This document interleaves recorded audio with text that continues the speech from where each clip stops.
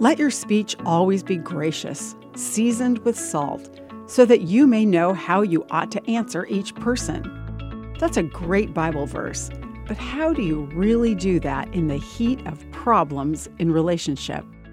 I'm Bonnie Sala with Reset. Why is it so hard to talk things out in relationship, especially in a marriage? Probably, say Tim and Kathy Keller, because it requires discipline.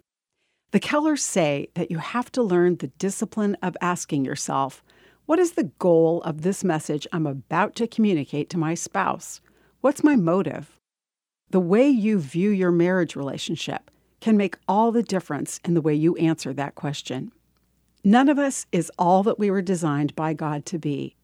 And the Bible describes a powerful purpose for the relationship of marriage.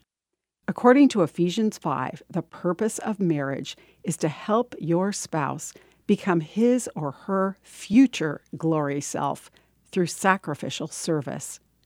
Without this motivation, I may use my words to get what I want or to simply prove my spouse wrong. If you have a spouse, you have a ministry.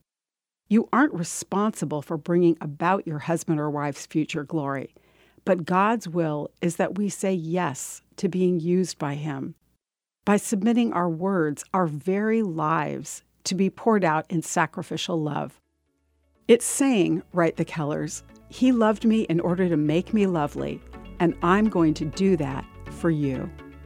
I'm Bonnie Sala with Reset.